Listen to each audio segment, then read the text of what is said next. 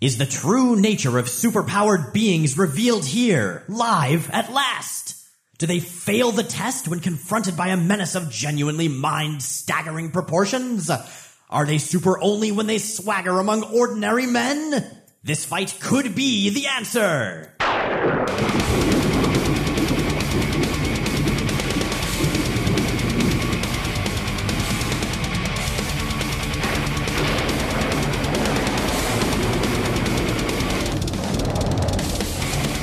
I am Miles Stokes. And I'm Elizabeth Alley. And this is The Lightning and the Storm.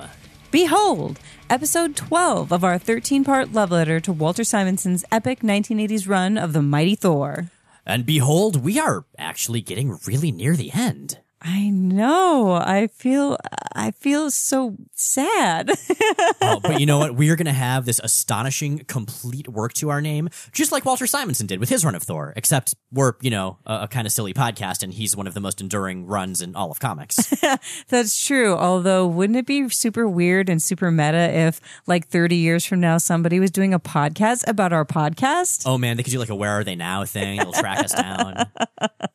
That would be pretty rad. But where do you see yourself in 30 years? Myself in 30 years? I mean, I would personally love to explore the dwarven realm of Nidavellir, although given what happened to it in the last couple issues of Thor and Jason Aaron's current run, maybe I should wait a while for some of the fires to die down before I go there. See, I see myself as a New England school teacher writing mysteries and solving murders. That's how I want my old age to go. Oh, so what'll happen is there will be some Asgardian-themed murders, and you and I will get called in as experts on the case because we've done all this research into the mythology about mythology. Oh my God, it'd be like a Murder, She Wrote, X-Files, Thor crossover. Everything you just said is amazing, Elizabeth. Yes. Well, I'll see you in 30 years. Okay, sounds like a plan. And also, in a week to record the last episode. Why'd you have to bring that up? Well, yeah, in the content that we'll be talking about today, you definitely get the feel that things are approaching sort of a climax and a conclusion. As much as the Buscema era of Simonson's run of Thor is in some ways lesser, it's certainly smaller in scale. At the same time, there's some epic stuff going on, and all of it is starting to build to a head, and this episode is going to be about all of that. Yeah, well, I'm sad to see Walter Simonson's run ending. I do like that you can tell that he's putting a lot of care into wrapping it up. This kind of reminds me of when Alan Davis came back to Excalibur after having been gone for several years. Oh, yeah. And it was like he had a checklist, I need to resolve this, and this. And you're like, thank you, Alan Davis. I know you can't be with me forever, but thank you for taking care of your readers while you're here. Oh, yeah, it's kind of like the Wachowski series, Sense8, it got canceled after season 2, but they're doing a movie to wrap it up. Yes, and what they said they were going to do with Deadwood. Jerks. Did they never finish up Deadwood, really? They didn't. And all these years later, I actually recently heard a rumor that they are going to start that up again. But yeah, Deadwood, for those of you who missed out, at least 10 years ago. It's an HBO series. There's a lot of swearing. There was a lot of swearingen. It was a Western with pigs that ate humans, but it was totally amazing. And then it was abruptly canceled after the 3rd season. And they said, don't worry, we're going to do 3 movies. And then they never did. Oh man, for me it was the 90s sci-fi series Earth 2 and VR5. Oh. They each got 1 season, and then they were canceled, and I don't know if it was just petty vengeance or what, but in the last episode of each one, they had this horrible cliffhanger with something terrible happening to the main character, and then the series is just over. You never find out. So many showrunners, I've heard interviews where they said, well, we weren't sure if we were getting another season, so we thought we'd do a really epic cliffhanger and hopefully they'd bring us back. And more often than not, I feel like that blows up in people's faces. Oh, man. Well, I'm glad that Walter Simonson did get a chance to finish his story, and then Tom DeFalco took over, and Thor was just sort of okay for a long time. Yep. It's okay. Jason Aaron would eventually show up. Before him, it would be Straczynski. Before him, it would be Oeming. There are lots of good Thor writers who are not Walter Simonson. That's awesome. Well, I look forward to exploring those worlds in my future downtime. Downtime. I've heard of downtime. I know. Although knowing me, something else will pop up and I'll be like, yeah, sure. I think that's both of our curse. We are very good at saying yes and very bad at saying no. And so we have no time. That's true. All right. Well, one thing we said yes to was talking about Thor. So let's go ahead and do that. This week, we will be covering issues 375 to 378 of The Mighty Thor. And we are starting with Shadows of the Past. And the way this opens is lots of fun. So a lot of the time in X-Men, you'll have a Danger Room open. You'll have the team training in the Danger Room, and you get a brief summary of who's who and what their powers are. And I feel like one of my favorite openings in Thor is the Moping Loki open. The Mopey. There's a portmanteau in there somewhere, but I don't know where it is. Emo Loki? Emoki? Emoki. That just rolls off the tongue. All right, let's go with it. So we have an Emoki opening here. And he is sitting on his throne and he's lost in thought. And you can see he's slowly spilling his goblet, kind of down on the floor near his throne. And you can't tell if he's just so lost in thought that he doesn't realize he's spilling or if he's being petty and kind of crappy to whoever his house cleaner is. I think my take is he's pouring one out, possibly for the good day he might have had were it not for his meddling brother, or possibly because he's just very sad about the coronation, about not getting to be king. Yes, he's definitely fuming, and he says, "Thwarted again. Shall this kingdom never be mine? I, who saved it from destruction at the hands of Surtur. I, in whose veins runs the blood of the kings of frost giants.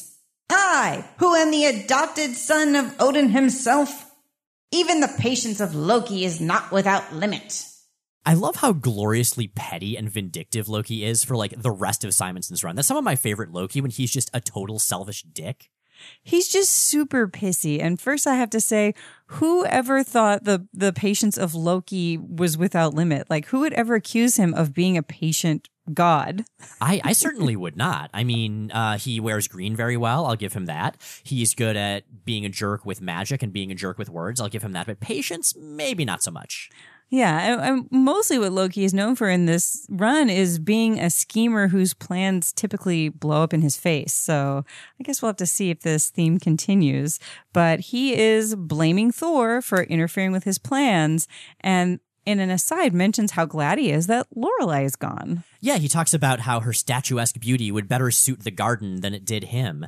And given that we don't get any further explanation, and given that she's just gone for the rest of Simonson's run, it sounded like when we were talking before that we both got the same impression of what her fate had been, right? Yeah, that perhaps he turned her into stone and put her outside in his garden. Yeah, statuesque. I mean, that's the sort of evil wordplay Loki would use about something he did to an opponent. And I could see him transforming her and being like, "Now you'll be beautiful forever in stone." Now, weirdly enough, I looked into what happened to Lorelei because I knew she came back later. There's this whole thing with her and getting killed by the god Seth later on and trying to bargain with her sister about who's going to be in hell and stuff like that.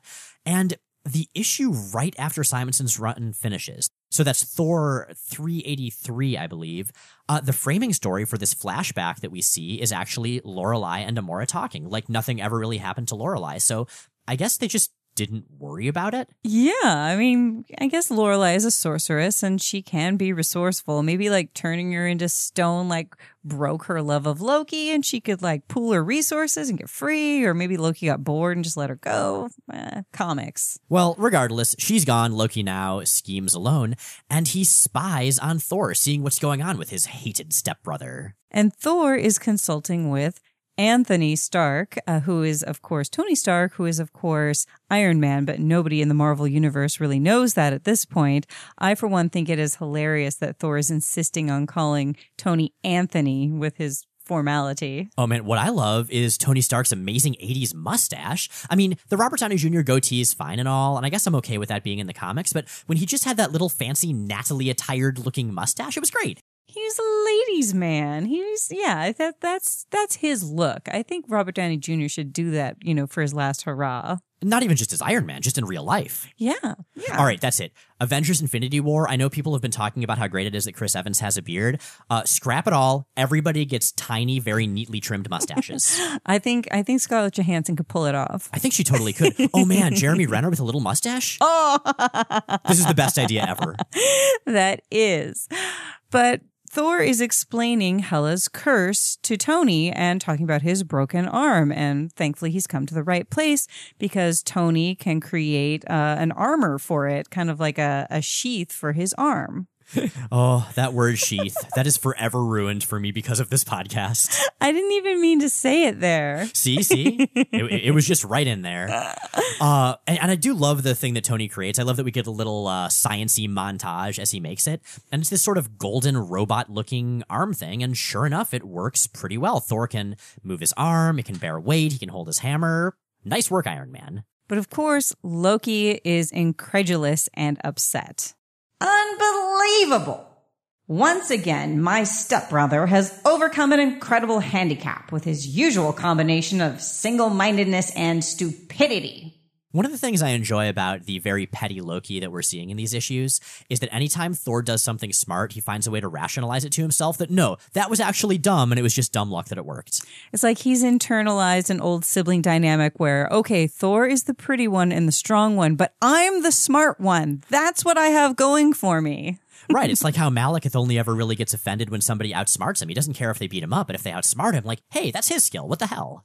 And granted, this has been happening to Loki over and over again because Loki, like so many people in Thor and in this run, does not know when to cut his losses. We've seen Thor do that, pushing his luck with Hela. We've seen Hela doing that, pushing her luck with Thor. And now Loki is just pushing that barrier a little bit more. I think it's because he was spending a lot of time with Lorelai, and that was her thing as well. He must have picked it up from her. Yeah. Hopefully that's the only thing. Right. Well, speaking of Loki spending time with people, I guess, now that he's discovered, you were just... Because I started thinking of another sheath joke. Oh, we're the classy Thor podcast if we haven't mentioned. We're the classiest, dirtiest Thor podcast that doesn't have an explicit rating. That's right, because we don't say certain words, therefore it doesn't count. Anyway, Thor goes to see his daughter, Hela, in Hell, because he has learned in spying on Thor that Thor's got some kind of a curse and his bones are brittle. What's going on with that? So he opens a portal, goes to Hell, and checks in on the Queen of the Dead. Who dares to breach Hela's dominion without leave, while the warm blood still courses through his beating heart? And Loki smiles and says, Surely there should be some other greeting between us, child. Or have the young finally forsaken all their filial duties in this wretched modern age? Hela gets it. Hello, father. Would you like a fatted calf? I enjoy the glorious bits of just icy bitterness between the two of them. Like, they know they're on the same side. They know they both have these evil goals. But I think it's one of those things where if somebody's too much like you, then you don't like them. Exactly. Like, if they both enter an arena, only one can leave, and they know it. So perhaps from birth, Hela has realized that she can't get too close to Loki because he will totally screw her over. They do, however, bond over their shared hatred of Thor, and they decide to team up, after which Loki leaves, declaring that he's going to summon one of Hela's brothers to fulfill, quote, certain ancient prophecies. Now, if you've been paying attention to the run and you know a bit about Norse mythology, you'll remember that one of the Sapristi kids asked Thor about the Midgard serpent, Jormungand, who is one of Loki's children and in mythology is fated to kill Thor. The fact that this is being mentioned now, the fact that the kid brought it up earlier, that is no accident. And I do love that Simonson is gradually planting these seeds. So when Jormungand does finally become a thing in this run, we've had all that foreshadowing to build him up as the threat that he actually is. Absolutely. And Loki saying this kind of even shocks Hela, who basically says, wow, Loki's hate for Thor puts mine to shame because he's willing to, like, kill his children over this. Right. Well, speaking of the target of Loki's ire, Thor himself is soaring over Midgard, star Earth, and contemplating a return trip to Hell to try to convince Hela to break this curse before he's too weak to convince her of anything. And as a reminder, the curse that Hela inflicted upon Thor is that his bones break very easily in combat, or I guess if he trips over something, she didn't really specify. And even as he becomes more and more broken, A, he will never heal any injuries, and B, he can't even die if his injuries get too bad. So this is a big deal. But even with this important goal in mind, his attention is drawn to a flash over a city in the middle of nowhere, and he sees his old foe, Man-Beast, destroying everything. Oh man, so Man-Beast is like a future karate werewolf, I guess. The High Evolutionary took a wolf and did some stuff and trained him with future fighting skills, which gives us the wonderful line from Thor as Man-Beast kicks Thor the hell over. In truth, I did forget his deadly karate, advanced a million years beyond anything known on Earth today. Comics! I mean, honestly, I don't even know why plots other than fighting a future karate werewolf exist in not even comics, just fiction. Or real life for that matter. Totally. Well, for me, I'm like, why doesn't Man-Beast just go straight and, open up like a super awesome dojo and teach people his future karate? I feel like he would do really well. I mean, let's say you've decided you want to learn the martial arts, some bullies are kicking sand at you and your girl on the beach or whatever, and you're like, okay, I could go to this dojo, which is taught by a man who trained in Taekwondo. I could go to this dojo. This is somebody who does Krav Maga, the Israeli martial art. Or I could learn martial arts from a future karate werewolf. I mean, there is no contest. People would be lining up around the block. Yeah, I think the choice would be clear. But Thor and Man-Beast engage in a devastating fight when all of a sudden Man-Beast weakens and falls, and then he dies, transforming into an elderly man. And a conveniently located shocked police officer recognizes this man as someone who up until recently was a 24-year-old milkman named Howie Bridger. I love that this is like the 80s and there's a milkman and his name is Howie Bridger. It's so like, old town, like 50s sort of comics. Well, Sal Buscema's doing the art on Thor these days and he's got that old-timey feel. It's true. But Thor continues his journey and sees another Flash in Oberlin, Ohio. And this time he comes across another one of his old villains, the Wrecker of the Wrecking Crew. And Thor's wondering, okay, is this the real Wrecker or is this some kind of an illusion masking some person who's going to die if I fight him?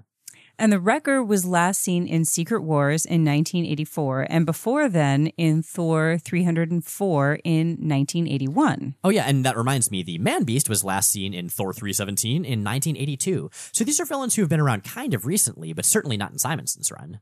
Thor realizes whether the Wrecker is real or an illusion, he still needs to protect the innocent, and he keeps him occupied until the Wrecker too weakens and dies, revealing that he's actually immortal. And during these fights, so I love Thor. I think Thor has gotten a lot smarter over the course of Simonson's run and certainly over the course of his history as a character in Marvel Comics. But he's using speech bubbles, not thought bubbles, to talk about his various weaknesses. Like, I gotta say, that's not a strategically good idea right there, Odinson. It's like Superman in the movie telling Lois Lane, oh, by the way, I can't see through lead. Lois Lane, who's a reporter for the Daily Planet. So as all this is going on, as Thor is fighting his various classic foes on his way to Hell, Loki visits Jotunheim, the realm of the giants, and tells the tiny giants that soon Thor will be no more. Now, as a reminder, the frost giants are tiny because at the end of the Balder the Brave miniseries, which in retrospect I'm really glad we ended up covering in the show because it's super relevant, Balder used his heat and light powers to shrink the giants by essentially melting their icy power away. So now they're not only not giant-sized, but they're even smaller than normal humans. But Loki offers them a deal. If they swear fealty to him, he will restore them to their rightful size and help them destroy Asgard. And why are we mentioning this in the middle of Thor's fight? Well, that's no coincidence, and soon you will find out why. Speaking of Thor's fight, he reaches New York City, where he was going, and sees another third Flash. It is Crusher Creel, the Absorbing Man. Two things about Crusher Creel, the Absorbing Man. One, Crusher Creel is a wonderfully alliterative name that's fun to say. Try it, just Crusher Creel. Really savor Crusher Creel. And second, so Jay Edited and I, on our Explain the X-Men podcast, every time the Absorbing Man is mentioned, we keep coming to the same thing. So the Absorbing Man, what's he do? Oh, I don't know. He's just really engaging. I just want to hear what he has to say. Has an absorbing personality. Exactly. Although I guess we should talk about what his real powers are, Elizabeth. So when he touches something, say wood or metal, he's kind of like Rogue. He absorbs it and becomes it. So he becomes a man of metal or a man of wood or a man of, glass. Yeah. That last one's probably a little bit less strategic unless you're the villain in Unbreakable, in which case, hey, go for it. Absolutely. The Absorbing Man was also last seen in Secret Wars in 84, but before that, the last time he appeared in Thor, as far as I know, was number 236 way back in 1975. So We saw it in the last arc with Thug Thatcher and Zaniac and stuff like that. Simonson's really bringing back some of the old stuff, and the Absorbing Man, that's another example. He's an iconic Thor villain that hasn't been a specifically Thor villain in quite a while. Yeah, it's like during this journey, Thor is like on a this is your life sort of trip. These are the crappy parts of your life. Also, some people are going to turn old and die. But as Thor prepares to defend himself, Loki, who is watching this with the giants, gloats that this is actually the real Crusher Creel. And Thor will be loath to fight him because he thinks Crusher is immortal, so Crusher will be able to grind Thor's bones into dust. And this is actually really clever. Loki is breaking the literary rule of 3, where things have to come in groupings of 3 to be thematically effective. His third thing is totally a different thing. Also, he gets to kill a bunch of mortals, which I feel like we should comment on because that's a little bit more evil than Loki usually gets. Yeah, that is pretty jerky. I mean, obviously he puts mortals in danger with his big, grand, flawed schemes, but here he's literally just being like, hey, that guy, you're gonna die. So is it me, or is Thor fighting all of these illusory/not illusory villains basically Loki's PowerPoint business presentation to the Frost Giants? I guess so. He's like, see him in action. These are people he's fought before, but he's kind of frail now. He's kind of off his game, and you can see that, he's vulnerable. Oh man, now I'm just imagining there being really awkward, like way too slow transitions and sound effects every time the Thor-O-Vision switches angles. This is supposed to advance. Oh, it's going backward. Who has the remote? I thought I had this thing paired. It's supposed to be Bluetooth. It's supposed to be easy. This reminds me of too many presentations at San Diego Comic-Con. Oh man, this reminds me of too many presentations ever. I always dreaded PowerPoint back in college. Well, thankfully, we're mainly going to be focusing on Thor fighting things, not PowerPoint. So in New York, the Absorbing Man and Thor are facing off. Thor is concerned. Is this another mortal, maybe?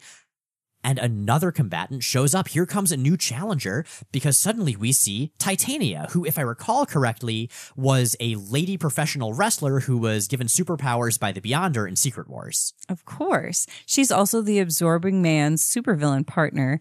And despite trying to fight back as gently as possible, Thor accidentally breaks her neck by slapping her. Oh, snap. All kidding aside, this is the second time that Thor has slapped a lady, and this time he broke her neck. I'm like, Thor, you gotta chill out a little bit. It does add to the confusion and horror of the scene, though, that the art makes it very clear that Thor just gently taps Titania. And we know, if we know Titania as a character, that she's incredibly tough. So the fact that even when he tries to be careful, things still go horribly wrong, he's really getting thrown off his game. He's really starting to get paranoid, which is, of course, exactly Loki's goal. Well, and the other facsimiles that Loki produced, they were as strong as their real counterparts. So in making this false Titania, as later we determine, Loki has done something different, breaking the rule of 3 again. Oh, man. So Loki is tickled pink, well, I guess green, by this whole thing, and the giants are indeed convinced. Thor is getting injured very easily in these fights. He's getting confused. He's becoming more and more despairing. They do believe that he will indeed be helpless to stop their plans of attacking Asgard, and they agree to work with Loki. But of course, they immediately and privately kind of plot to kill him after Loki helps them. Okay, I know they're whispering, but he's in the same panel. And I feel like giants aren't very good at whispering. Like they do that thing where they just basically say it at the same volume, but in like a different whispery sounding voice. I know. I'm like, dude, can't you wait until Loki leaves before you start plotting to betray him? And I feel like this is why the Frost Giants always lose. And one Frost Giant says, "And how could anyone so short be truly trustworthy?" Hey, I'm 5'6" and I'm like really trustworthy. Come on. You really are. And plus, hey, Frost Giants, you guys are super short right now. But I guess they are untrustworthy because they're betraying Loki, so. Oh, okay. So, that kind of makes sense. They're actually being pretty straightforward about it. I can respect that. But with a shthum, a furious Absorbing Man smashes through the ground into the subway. He is enraged that Thor has apparently killed Titania, and he wants blood. And to better spill said blood, the Absorbing Man touches a nearby train car and becomes made of steel. But what I like is that he's not just the Absorbing Man, but shiny silver. He actually is made of square plates of steel riveted carefully together, except for his ears and face, which look like they're just sort of sticking out of his metal armor body. This doesn't make any sense, but I'm so glad it works this way. It's so much more fun. It's kind of like with Colossus of the X-Men. When he turns into steel, he's got those weird, like, parallel bands on his arms and legs and sides. It doesn't necessarily make sense, but it makes it very clear what's going on, and it just looks cooler. See, I always felt with like Colossus, it's so he could like move and flex, you know? They're like little teeny joints. Well, right, I would think that too, but then you look at his face. His face doesn't have any bands usually. Yeah. Can he not move his face? I feel like he's got to be able to emote facially. Oh my God. Yeah. Yeah. No. Terrible. Oh God, yeah. Otherwise, he would just have hinges and stuff. He'd have that weird apocalypse fish mouth thing. He'd look like Pinocchio before he's a real boy. No, Pyotr Rasputin, I'm glad you're already a real boy who happens to be made of metal with strange banding on your arms and legs and sides. But the Absorbing Man hasn't burned out like the other fake villains, so Thor realizes he must be real. So Thor knows this fight's going to continue. He quickly flies to the surface to get some more room where there aren't civilians like right the hell there. And the Absorbing Man figures he's running away. And in fact, Thor does run away a little bit to try to buy some time to convince the Absorbing Man that wasn't the real Titania. There's trickery at work. Then we see that Chuck Churkle, one of the Marvel Universe's, friendly newscasters, is reporting live nearby saying, Is the true nature of superpowered beings revealed here, live at last? Do they fail the test when confronted by a menace of genuinely mind-staggering proportions? Are they super only when they swagger among ordinary men? This fight could be the answer. I love how your Chuck Churkle voice is kind of like Stan Lee. They both are trying really hard to sell something. As you said, they are sensationalistic and alliterative. They totally are. This kind of reminds me, like, this kind of making something as sensationalistic as possible. It's like the 1980s equivalent of clickbait. It's true. I mean, Chuck Churkle, he's being kind of a jerk here, but he's just really trying to, beat out the Daily Bugle or other, news sources. Right? Chuck Churkle, more like Chuck Jerkle. I actually love Chuck Churkle. I love him a lot. Do we ever see him again after this? Okay, what's weird, we do see him in the final set of issues we'll be covering in our last episode, but they get confused and have the black man that Chuck Churkle looks like right now just be the cameraman, and some generic-looking white dude is the one that they call Chuck and is talking. I don't know what happened there, because while Simonson does take over for that issue, he drew Chuck Churkle in his first appearance. He should remember what Chuck Churkle looks like. I guess he was super busy. He was drawing X Factor, he's writing Thor, he's got a lot on his plate. Maybe, but, at least we see Chuck Churkle in some form again. It's true. Well, while trying to get away, Thor calls up a windstorm, but the Absorbing Man absorbs it and becomes the furious wind. And in his whirling about, Crusher Creel also sends his big wrecking ball, his giant ball on a chain, directly at Thor, who blocks it with his hammer.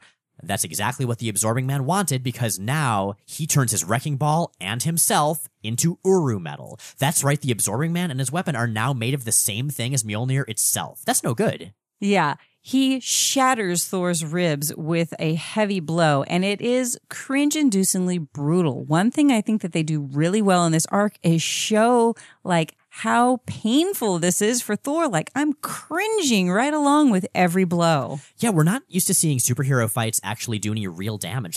Maybe somebody gets a cut or their costume gets messed up or something. But Thor's bones are very brittle, even more brittle than your average human at this point. And you can feel every impact. You can feel those bones grinding against each other as Thor tries to move, as he tries to continue fighting. It's kind of hard to read. It is. And Thor is then thrown through a French patisserie, the owner of which says, Mon Dieu, les croissants! I really love that in this big dramatic fight, we just have a random, stereotypical Frenchman show up. I don't know. I mean, maybe the comic relief messes it up a little, but I kind of love it.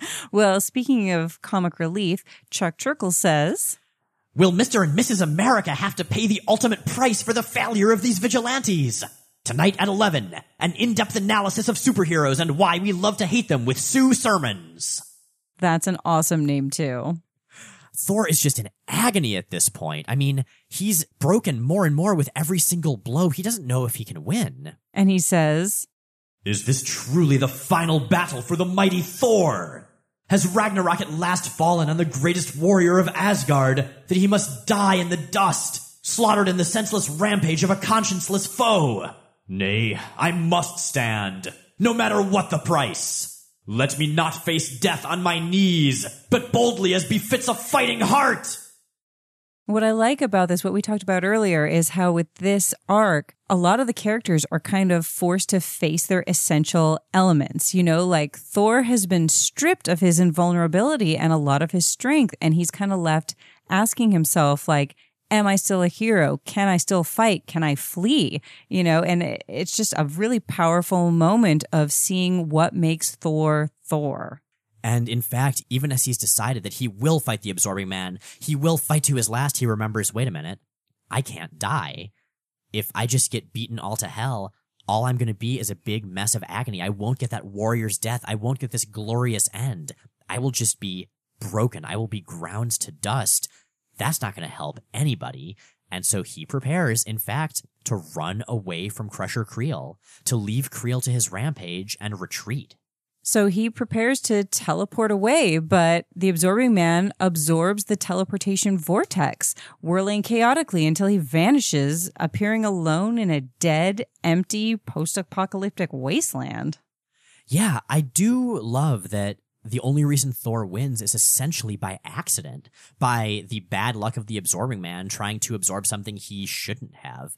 You know, I like seeing our heroes have awesome heroic triumphs, but this arc is kind of about breaking Thor down. Like you said, making him face his own weakness, making him face his vulnerability. And so this really adds to that sense of self-doubt because he's walking away from the fight. The Absorbing Man is gone. The city is safe. But he remembers what he was going to do. He was going to flee and leave this adoring public who are now clamoring around him, being all grateful and asking him questions, especially the reporters.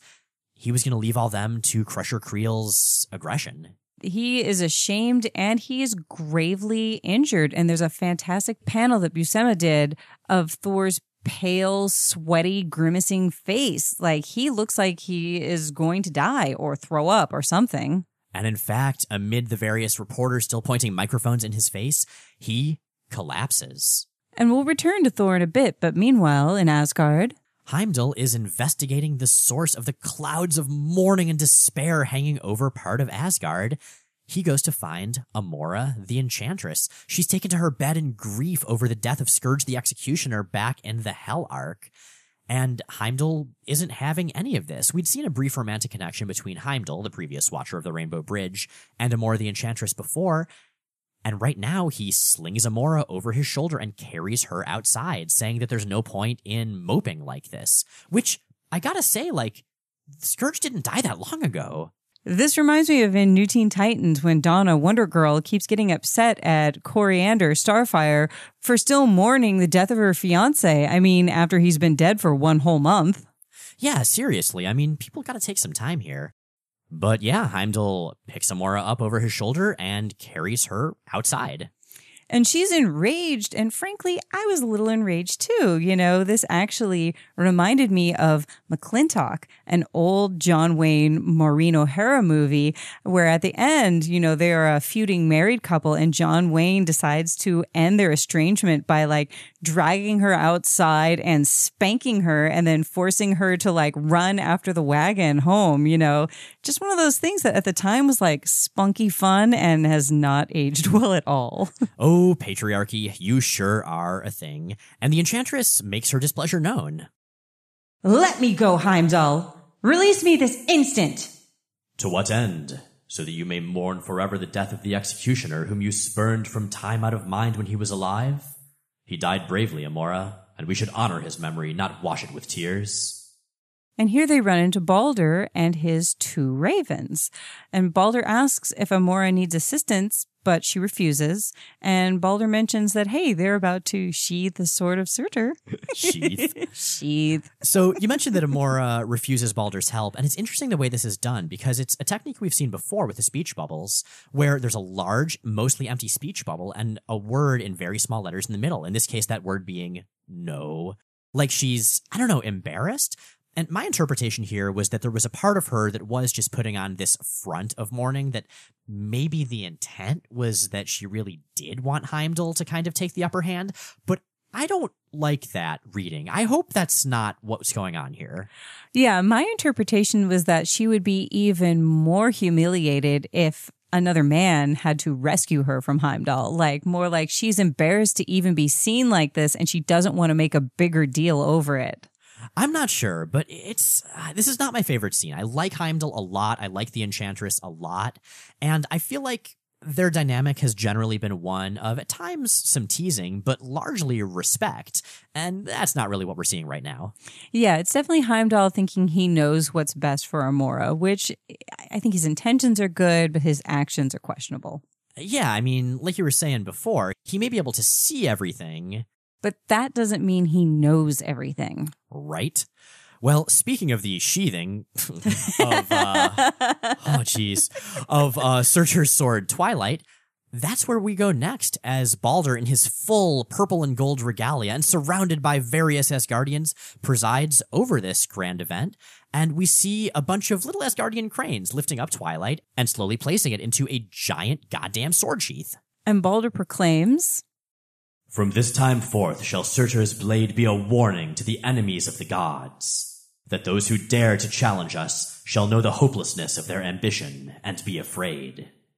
And he names it Twilight of the Gods. Hey, that's a rough translation of the word Ragnarok, which is a strange little reference since it's just referencing the mythology we're already in. Yeah, I mean, it's complex, but it's a good symbol. It's kind of like Indiana Jones or like some monument. Exactly. And I do like the fact that, Balder knows that this sword will be drawn again. It's going to be drawn at the end of days. It's going to be drawn as Ragnarok occurs, as the Twilight of the Gods does take place.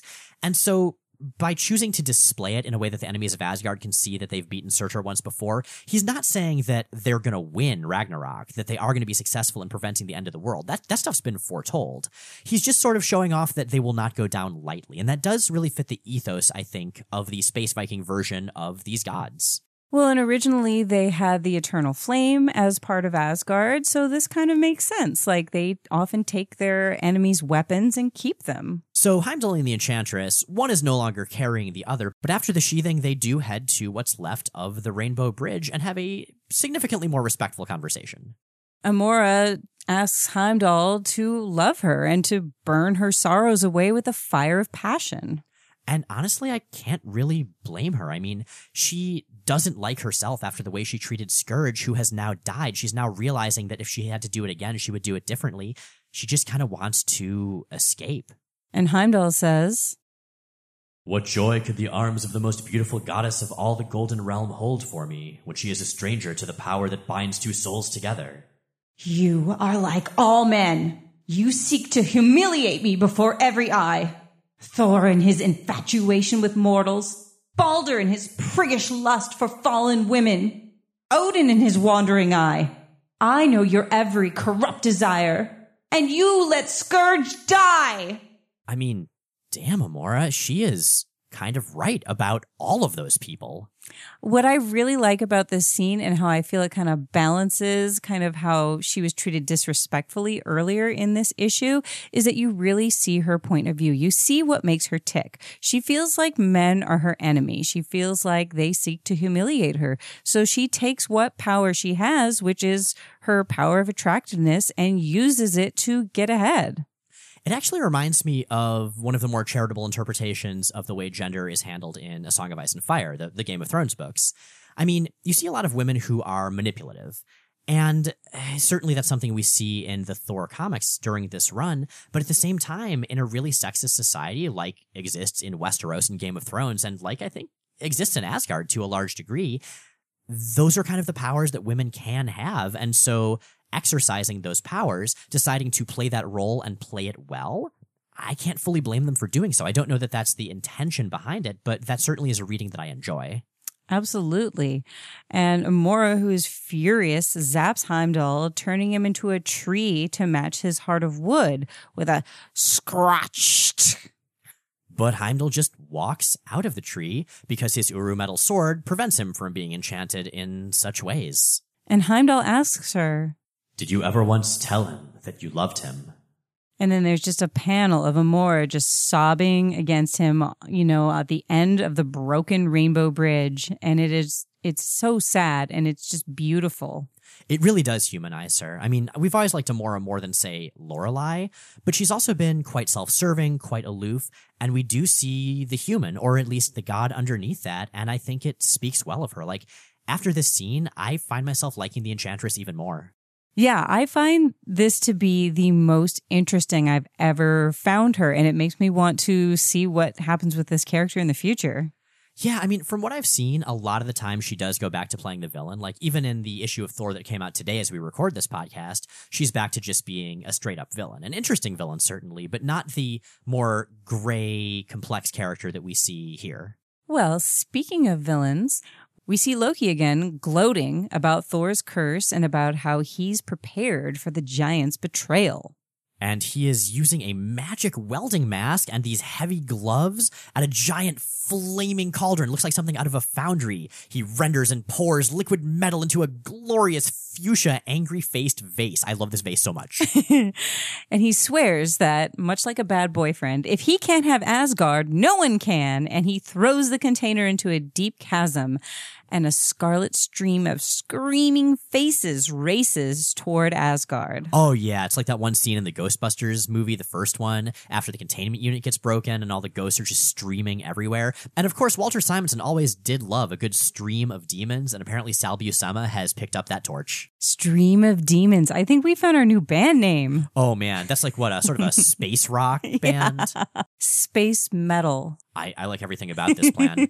It would be like if Hawkwind just got a lot heavier. But next, we're in Svartalfheim, where the gates of the ferry are being breached with a crack-a-wham!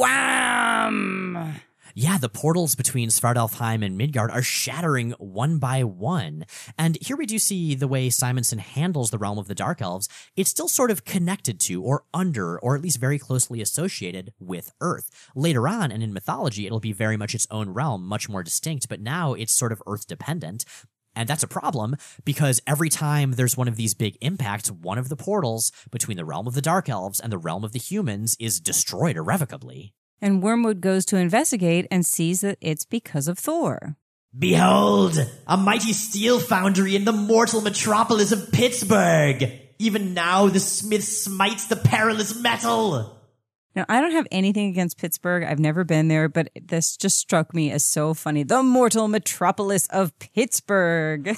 I will forever love that about the Thor comics. The fact that we can have, this sort of blue-collar city and freaking the elves of the realm of fairy kind of sharing the same sentence. I always enjoy that. Like, it's a little silly, but it's also just cool seeing all these genres mashed up together. And we see that Thor is forging armor of Asgardian steel, which, if completed, will cut off Svartalfheim from the mortal realm forever. So the Dark Elves figure, this isn't cool. This guy may not even know what he's doing, but that doesn't matter. Our realm is being destroyed. We need to summon our most dangerous fallen hero. We need to summon Grendel. And you did some research on Grendel, right? Yeah, so Grendel is from the old tale Beowulf. It was like a myth in real life about Old England, Middle England. One of those. Yeah, Some direction of England. But yeah, I read that back in college. There's a dude named Beowulf. He protects a mead hall from this monster called Grendel. He rips off his arm. The monster dies. Grendel's mother is a big deal. There's a dragon. There was a weird Zemeckis CG movie about it that I liked more than most people did. But yes, Grendel is this guy. Now, this isn't the first time he's been in even Marvel Comics. He was, in fact, in 1970's Tower of Shadows #6. I couldn't track down a copy of that because it's a little bit obscure, but I did see the cover. It features a tiny man armed with a full-sized pencil fighting a rat on the cover. So I'm pretty sure it's awesome. Yeah, that sounds like with a cover like that, it must be good. But as the Dark Elves summon their champion, we the readers get to find out just how things got here, how Thor got to Pittsburgh. That means it's time for a flashback. And Thor is in the hospital after his battle with the Absorbing Man in New York City. And even though his arm is broken and his ribs are severely cracked, Thor checks himself out. He's not going to stay there because he realizes everybody's coming after him. His villains are starting to realize that he is weaker. He is defeatable for the first time. It kind of reminds me of Charles Soule's Death of Wolverine miniseries, where once Wolverine loses his healing factor, all of the villains come after him at once. Mm-hmm. And that again, like, lends kind of this feeling of like majesty and full circle to this ending, story arc of Walter Simonson's run. So Thor heads to Damascus Steel in Pittsburgh, where he once reforged his hammer. And what I love here is his mortal guise is a trench coat, which makes me think of The Thing, which makes me happy. Or Raphael, or Nighthawk and Defenders. I just keep coming back to all the trench coat mentions and Tighten Up the Defense. I know we mentioned that podcast a lot, but it's lovely. You should totally listen to it. Also, we were both on it. Absolutely. But, I love that he's kind of dropped his Sigurd Jarlson thing completely. Like, he has no time for a ponytail and glasses. He is Thor. He is off duty, and he's got his trench coat. Yup. And the boss here remembers him. Like you said, Thor once reforged his hammer here. That was, I believe, in Journey into Mystery number 120 from 1965. Wow. Talk about bringing it way back. Totally. So he has the money. He rents out the foundry for the week so he can melt metal and call down lightning with his hammer to transform it into Asgardian steel. This is so freaking cool. And once again, of course, it's smaller scale because as this run approaches completion, the scale does narrow, the scope does narrow. So instead of having the entire realm of Nidavellir, instead of having these dwarven smithies forging something from the heart of a star, we have a foundry in Pittsburgh. And that doesn't mean it's less important, that doesn't mean it's less epic, but it does mean it's more personal in a way. Well, Thor is more vulnerable. He doesn't have his father anymore. He doesn't have his strength. He's just himself back on his own resources. And he clears the building of mortals so he can begin this very important work. Though every blow that rings brings fresh agony to my sides, I must persevere. And he's almost completed his armor when the Dark Elves attack. And Thor realizes, crap, he has got to get out of here. I mean, he's in no condition to fight. He doesn't have his armor yet, but he's stopped by Grendel.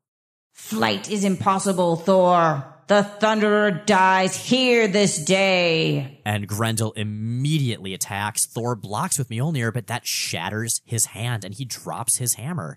So, broken arm, broken ribs, broken hand. This is not good. But Thor says, Stay back, denizens of the dark. Though Hela hath robbed the son of Odin of his fighting prowess, he hath retained his fighting heart, and no mere dwellers of Faerie shall bring Thor down to his doom. and he releases the molten iron on the elves, which is gross and awesome. Yeah, they're, of course, especially vulnerable to iron, but I mean, pretty much everybody's vulnerable to molten iron. So the Thor show is looking much less appealing to the Frost Giants and Loki at this point, who are, of course, still watching through their scrying pool.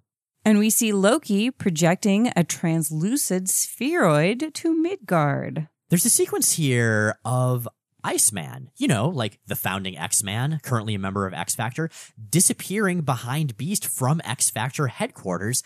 And what I like here is that the issue of X-Factor that came out this same month, number 15, I believe, it's got the exact same sequence of panels. You don't find out the explanation in X-Factor, and you don't find out the context for Beast and Iceman's conversation in Thor, but it's a nice little bit of the book that Simonson was drawing, X-Factor, and the book that he was writing, Thor, lining up very well. So this is Loki's strategy. He's kidnapping Iceman using a weird science fiction gun because the Giants aren't really sure if they can trust him anymore. What's going on here? Well, you see, Bobby, who is Iceman, he is immobilized on Loki's machine, which is a giant condenser, which amplifies Iceman's powers, forcing him to ice up and causing him incredible pain. And Loki uses his confusing Kirby-tacular machinery to channel the mutant's powers into a beam of pure cold directly at the Frost Giants, and suddenly they start to grow and grow and grow. Meanwhile, Thor is battling Grendel, trying to roll with his attacks and avoid any direct blows. Farewell, Thunder God. You are scarcely a shadow of the fierce warrior I expected. Let the fires of the furnace put an end to this charade. A shadow I may be, Grendel, but even a shadow may have substance. And he kicks Grendel in the face, freeing himself. But Thor is quickly overwhelmed by the elves and Grendel once more. They're ready to strike the killing blow when Thor twists free. And there's a weird panel here where all of a sudden he doesn't have a beard. Did you notice that? I didn't. I looked really closely. He's a beard, no beard, beard. So he like twisted so hard he like was free of his beard for a second. Oh man, glitch in the Matrix. But in a last desperate move, Thor calls for Mjolnir. Your hammer, Thunderer, shall not avail you. Thor dies the true death here and now. Though I should perish 1,000 times, monster, I will never surrender to mine enemies. If this truly be Thor's final battle, then let the Skalds forever say that though his body failed him in the end, his fighting heart spurned every thought of defeat.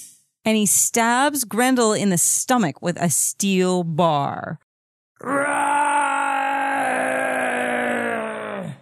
And this is brutal. The sound effect we have here, the scrack, like this is cold iron. We know elves are vulnerable to it, and it's going through Grendel's armor and flesh and the other side of his armor. And Grendel's super tough, so he survives it, but even so, like, there are just so many injuries that just make you cringe and wince when you look at the panel. And you were comparing this to Thor's hopeless fight against Curse.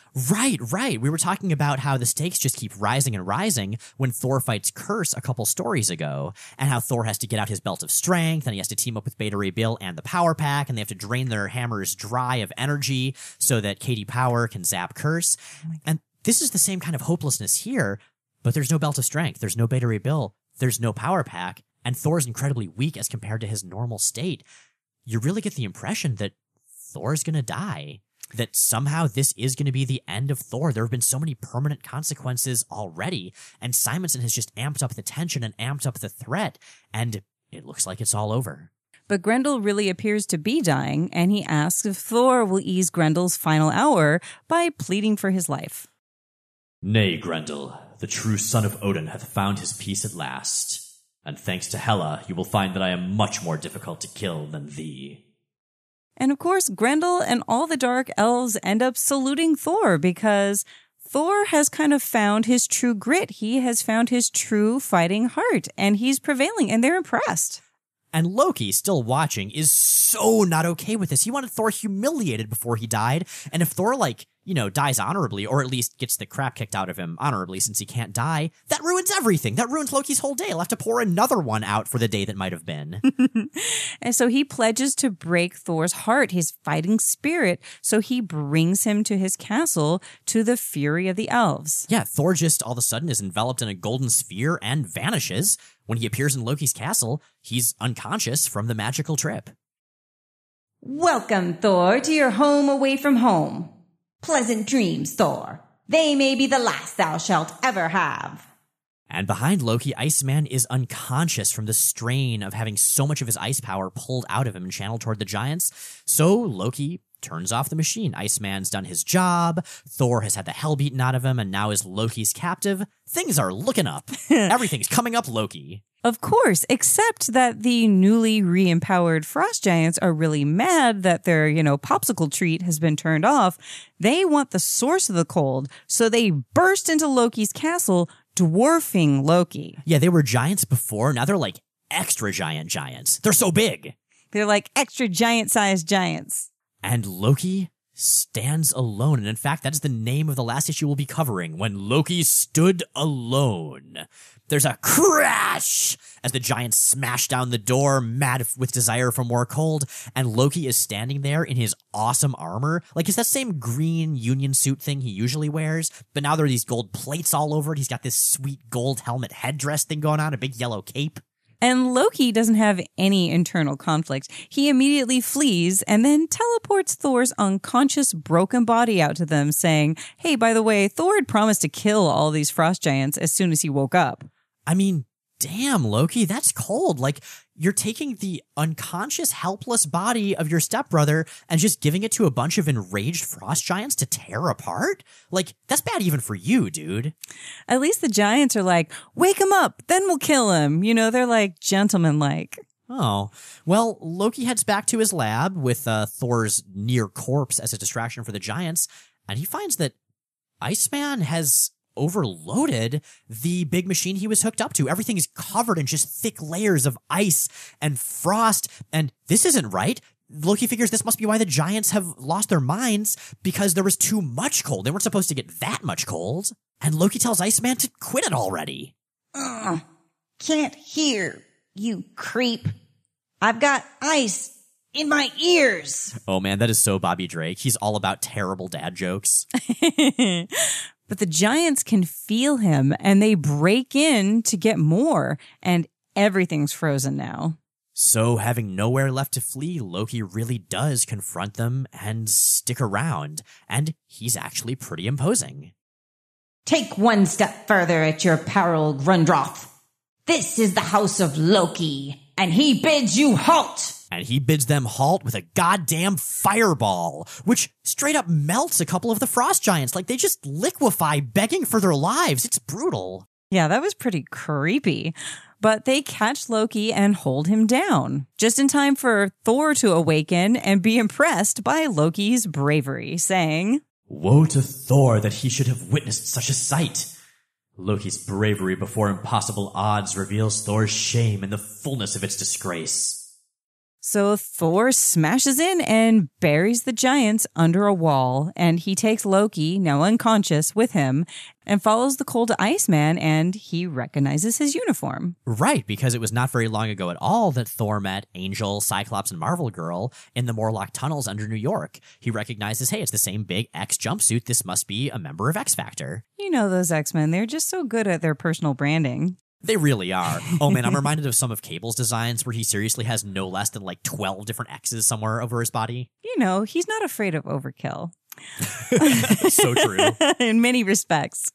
But Thor quickly realizes what's up. This is all Loki's fault, but Loki, in his way, did save Thor from the Dark Elves. Thor has not forgotten that were it not for you, there should have been no victory over Surtur in the final encounter. And today, win or lose, that debt shall be paid. You have taught the Thunder God a lesson in courage. Mayhap he can teach you one of honor. And he uses Loki's spheroid gun to retrieve his armor from the Pittsburgh steel mill. And through the agony, Thor epically whirls Mjolnir to Thratharum, Odin's rune magic, into the armor itself. The whole background just turns to yellow energy lines radiating outward from Thor. This is the greatest way I can think of to get dressed. Oh, yeah. This is way more metal than being sewn into your clothes. Yeah, or than, Loki's spell that he cast to quickly armor up earlier on when the giants came in. Gee, maybe Thor really is trying to one-up Loki all the time. Maybe Loki has a point. Well, we don't get to fully see what happens with Thor's epic vesting because the giants burst into the room. They find Iceman lying on the ground. They find Loki's unconscious body. And there's a voice. They ask who it is. They ask this person to identify himself. And we see a shadow who then steps into the light, and the first reveal of Thor in his new armor. I mean, we've seen this armor like on the ground. We've seen him forging it, but seeing Thor actually wearing this, I love it so much. So let's talk about this armor. Oh man, where do we even start? I guess we can start at the top. He's got a golden version of his standard Thor helm, the skull cap with the spike on top and the wings, but it's also got like a protective domino mask over his face. It's got this chainmail stuff hanging sort of from it to cover the back of his neck, like the Lawrence of Arabia, the Thorance of Arabia kind of thing. And then there's this like blue hauberk tunic kind of thing with these elaborate C-shaped clasps that hold his red cape on, silver lining around the blue. He's got golden banded armor around his arms and his legs. It's just so loud and gaudy and wonderful. Yeah, this armor is like equal parts impressive and ridiculous. And he's still got those big black knee things that his boots normally have, because of course he does. He wouldn't be Thor without them. It's true. And we were talking about this armor, and it was kind of reminding me of like Star Trek, the original series, when Kirk and them would have some sort of fancy dinner with like an ambassador, and all of a sudden they would switch from their regular uniforms to like the kimono type tops with the extra, gold. That just means extra gold. It just means this is extra solemn and important. And I do love that it's this loud, colorful design, because this is Thor at his most vulnerable, having redoubled his heroism. And so bringing in some of that superhero bright coloring, that kind of works for me. Yes, it's a little gaudy, but there's nothing wrong with that. This dude is a space Viking, and he's a space Viking who wears his feelings on his sleeve, or in his armor, as the case may be. And Thor has appeared to have renewed his fighting spirit as well, saying, Step back, creatures of evil, or face my wrath! We were sired by Ymir, oldest of all. None who lives may give us orders. My sire was ruler of the gods, rash thirst. Odin was my father, and the thunder and lightning are my birthright. They speak my name in whispers in the nurseries of thine icy home. and Mjolnir goes, Krang. And the giants have heard about Thor's curse, Loki told them, so they figured, hey, we'll just try to throw him around a lot and shatter his bones within his armor. But as Thor blocks a giant's enormous axe, like bigger than Thor himself, with Mjolnir, just bracing against the ground, holding up something twice his own size, he says that no, the armor has become his body. He has merged with this armor. It's a part of him now. And he's as strong as he ever was and smashes the living hell out of the giants. And Thor is honorably victorious, but still worries. His armor has been tested successfully, but he worries now that the true test will be of his heart and soul. And that's a theme we're going to keep coming back to, and that's the theme that this arc really hammers home. Everybody is forced to confront who they are, like you said, and with Thor, he's just taken for granted being a damn near invincible warrior. Now he's not. He's found some workarounds. He got that arm protector from Tony Stark. He's created this armor for himself from Asgardian steel in Pittsburgh. But these are just sort of stopgaps, you know? This is him just doing his best to deal with the effects of Hela's curse without having solved it. Really, all Thor has left, what he keeps coming back to, is his warrior's heart, his warrior's spirit. And that's been failing him here and there. He's fled from fights. He was shamed by Loki, who, as dishonorable as he is, at least stood up to the giants. Thor's not in a good headspace right now. Well, let's get back to the armor. You know, it's part of him now. Would you say that Thor is sheathed in his armor? In fact, I would, Elizabeth. I'm sorry. I'll stop now. Well, as the sheathed Thor ponders his fate, the frost giants, or at least those that survived, which is like maybe half of them, trudge away from Loki's castle. Their leader, Grundroth, is still alive, and he has a plan. It is time to awaken the Midgard serpent. It is time to awaken Jormungand.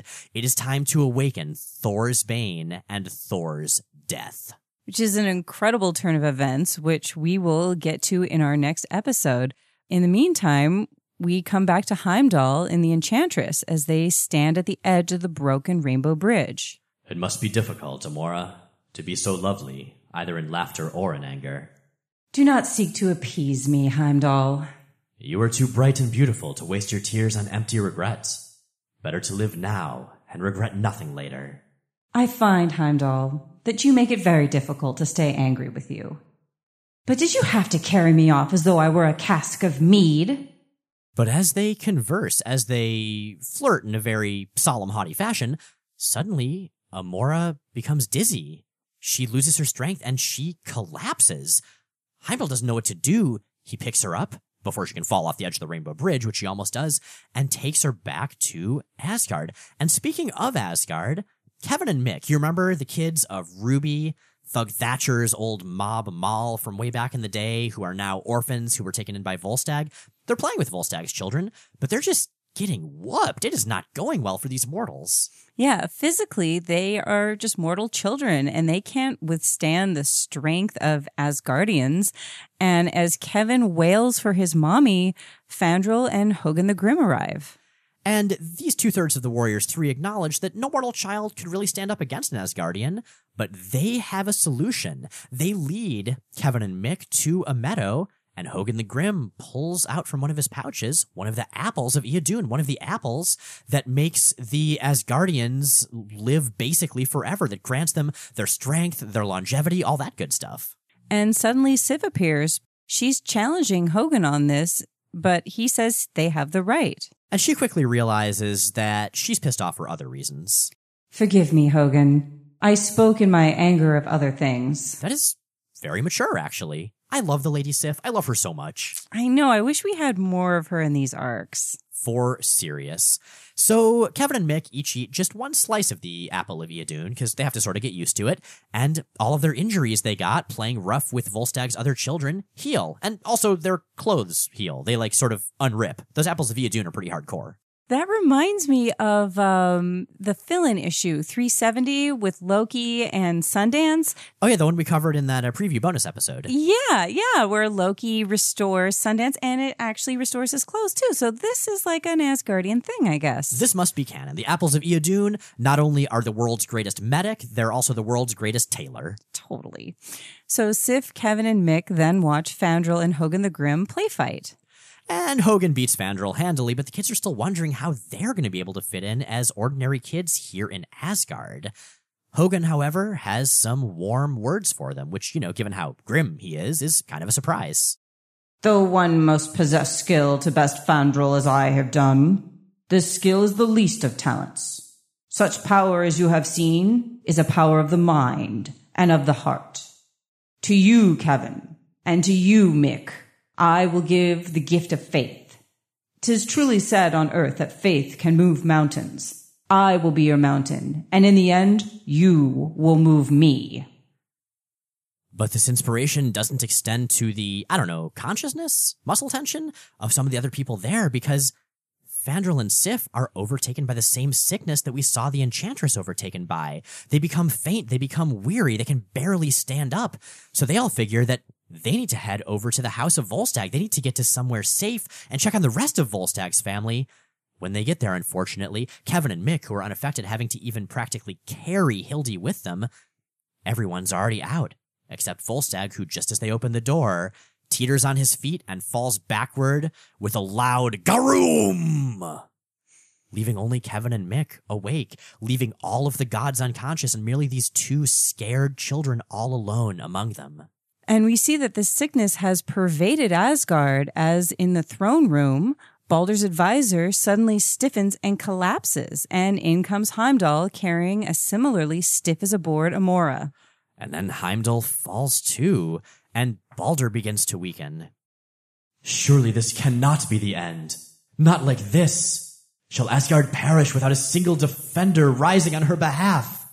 Shall all that we have done crumble in the dust, and yet no measure of the enemy taken? Only the son of Odin may help us now. But where is Asgard's mightiest warrior in her desperate hour of need? And he falls too. Everybody is just a stiff, unconscious form. So I'm reading through Harry Potter right now. I've decided to finally become culturally literate. I've read Chamber of Secrets. I know what's really going on here. But this is not looking good for our heroes. We have Thor beaten down psychologically, even though he's now renewed to a degree physically. Then we have Asgard itself with seemingly all of its defenders and even all of its inhabitants unconscious due to, presumably, that fancy vase that Loki threw in the chasm. This is a dark hour for our heroes. This is the end of the Empire Strikes Back. Things are not looking good for anybody. With only one episode left, Elizabeth, could there possibly be any triumph for our heroes? Could things possibly turn around before Simonson finishes his run? Tune in next week, true believers. No, just kidding. That's not the end of this podcast episode. Because we still have the recognitions of merit. And Miles, you can start us off with the Crack-a-Doom Award. Okay, so this was a particularly rich arc in terms of sound effects. I really had to narrow it down. There were so many that I loved.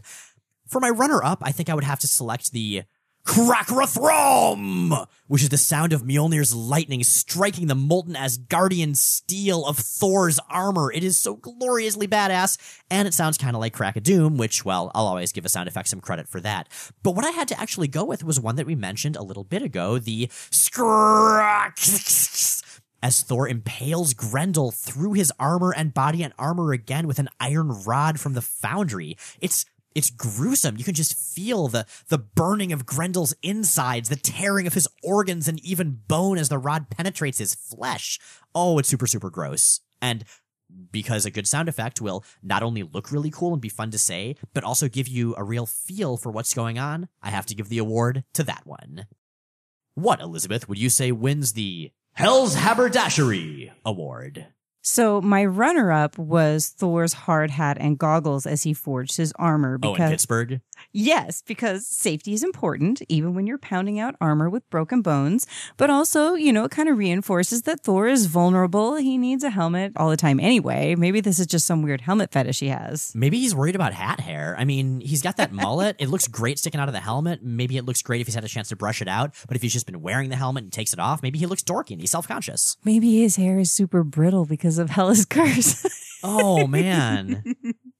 But my winner had to be Thor's Asgardian armor helmet. I mean, we described this before, but this is an amplified version of his usual winged helmet, but it's gold, with the gold eyepiece and the chainmail shielding the sides of his face. I mean, he's protected, but he's retained his essential branding. So good design work, Thor. Maybe he learned something from Iron Man, who makes all those different variants of his armor to fight the Hulk or to fight even Thor sometimes or whatever, but it's still recognizably Iron Man armor. Exactly. He's like, Anthony, tell me more about your design aesthetic. Well, why don't you tell us your Whatsoever Holds This Hammer award? Okay, so for the worthiest object, it's funny you just mentioned Thor's helmet as the best hat, because my initial worthiest object choice was Thor's new armor. With the blue and the gold and the shiny and all that.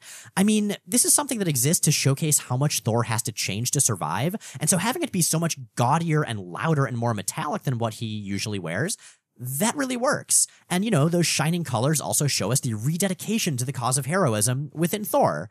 And I like that it still has that Iron Man arm thing that Thor had before. That thing's really cool. And Thor's beard looks especially great under that helmet.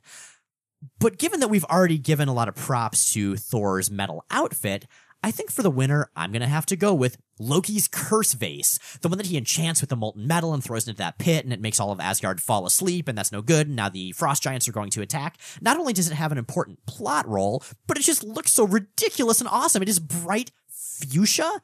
It is tough enough to contain liquid freaking metal / a screaming river of souls with no problem, and it has a bunch of disgruntled-looking goblin faces ringing the bottom of it. Like, they don't want to be here. They weren't even supposed to come into work today, but their boss called them in and they wish they just hadn't picked up the phone. But no, now they have to be on a fuchsia vase containing the souls of the damned, which are made of molten metal, and they're going to be thrown into a chasm and shattered, and that's really not anyone's idea of a good time, to have your disembodied goblin face on a vase get shattered. Like, there's just so much going on with this vase, and I love it. Thank you, Sal Buscema, for your soul vase. It also reminded me of like a bong from the 70s, like something that you would see like someone who's really into like Black Sabbath. Oh man, it's got the sort of demonic feel. But okay, so I mean, we live in Oregon where pot's legal. I'm not personally that into it. It just never did much for me. But if I was, this is exactly the apparatus that I would construct and or acquire. Totally. And hopefully it wouldn't put you to sleep. Hopefully not that. Or, have me be invaded by an army of angry frost giants. Yeah, that'd be bad. Nobody likes that. Okay, well, that just leaves us with one final award, one final thing to discuss in this episode. Elizabeth, in this arc, what is our most metal moment?